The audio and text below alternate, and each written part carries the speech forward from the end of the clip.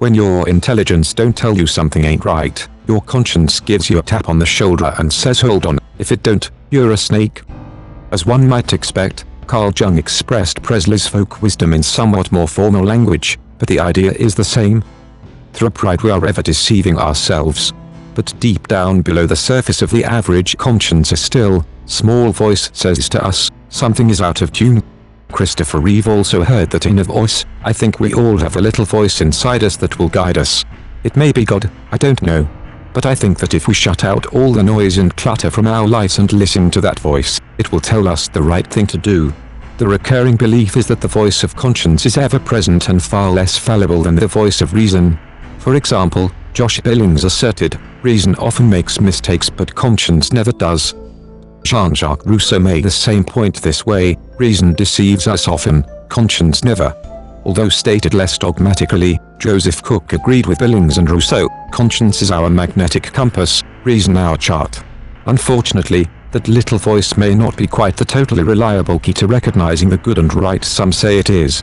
Samuel Butler pointed out, conscience is thoroughly well-bred and soon leaves off talking to those who do not wish to hear it. As it turns out, conscience is an attitude. If you don't pay attention to it, it may just stop paying attention to you. Were that not problem enough, what conscience is saying isn't always clear. You can listen and still struggle to understand. As William Dean Howells pointed out, the difficulty is to know conscience from self-interest. Conscience and reason are having a fight. They go back and forth all through the night. It's a right to the nose and a left to the chin. When morning comes, they start over again. Reason says that it makes perfect sense.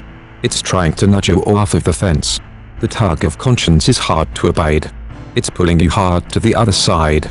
You sway back and forth, first left and then right. Do you do what makes sense or do what seems right? Conscience gives you a pull, then reason a push. If this isn't resolved, you'll be dumped on your tush. Does reason prevail or does the little voice win? Do you take one on the nose or one on the chin? Either way you go, it doesn't feel good. Do you do what makes sense or do what you should?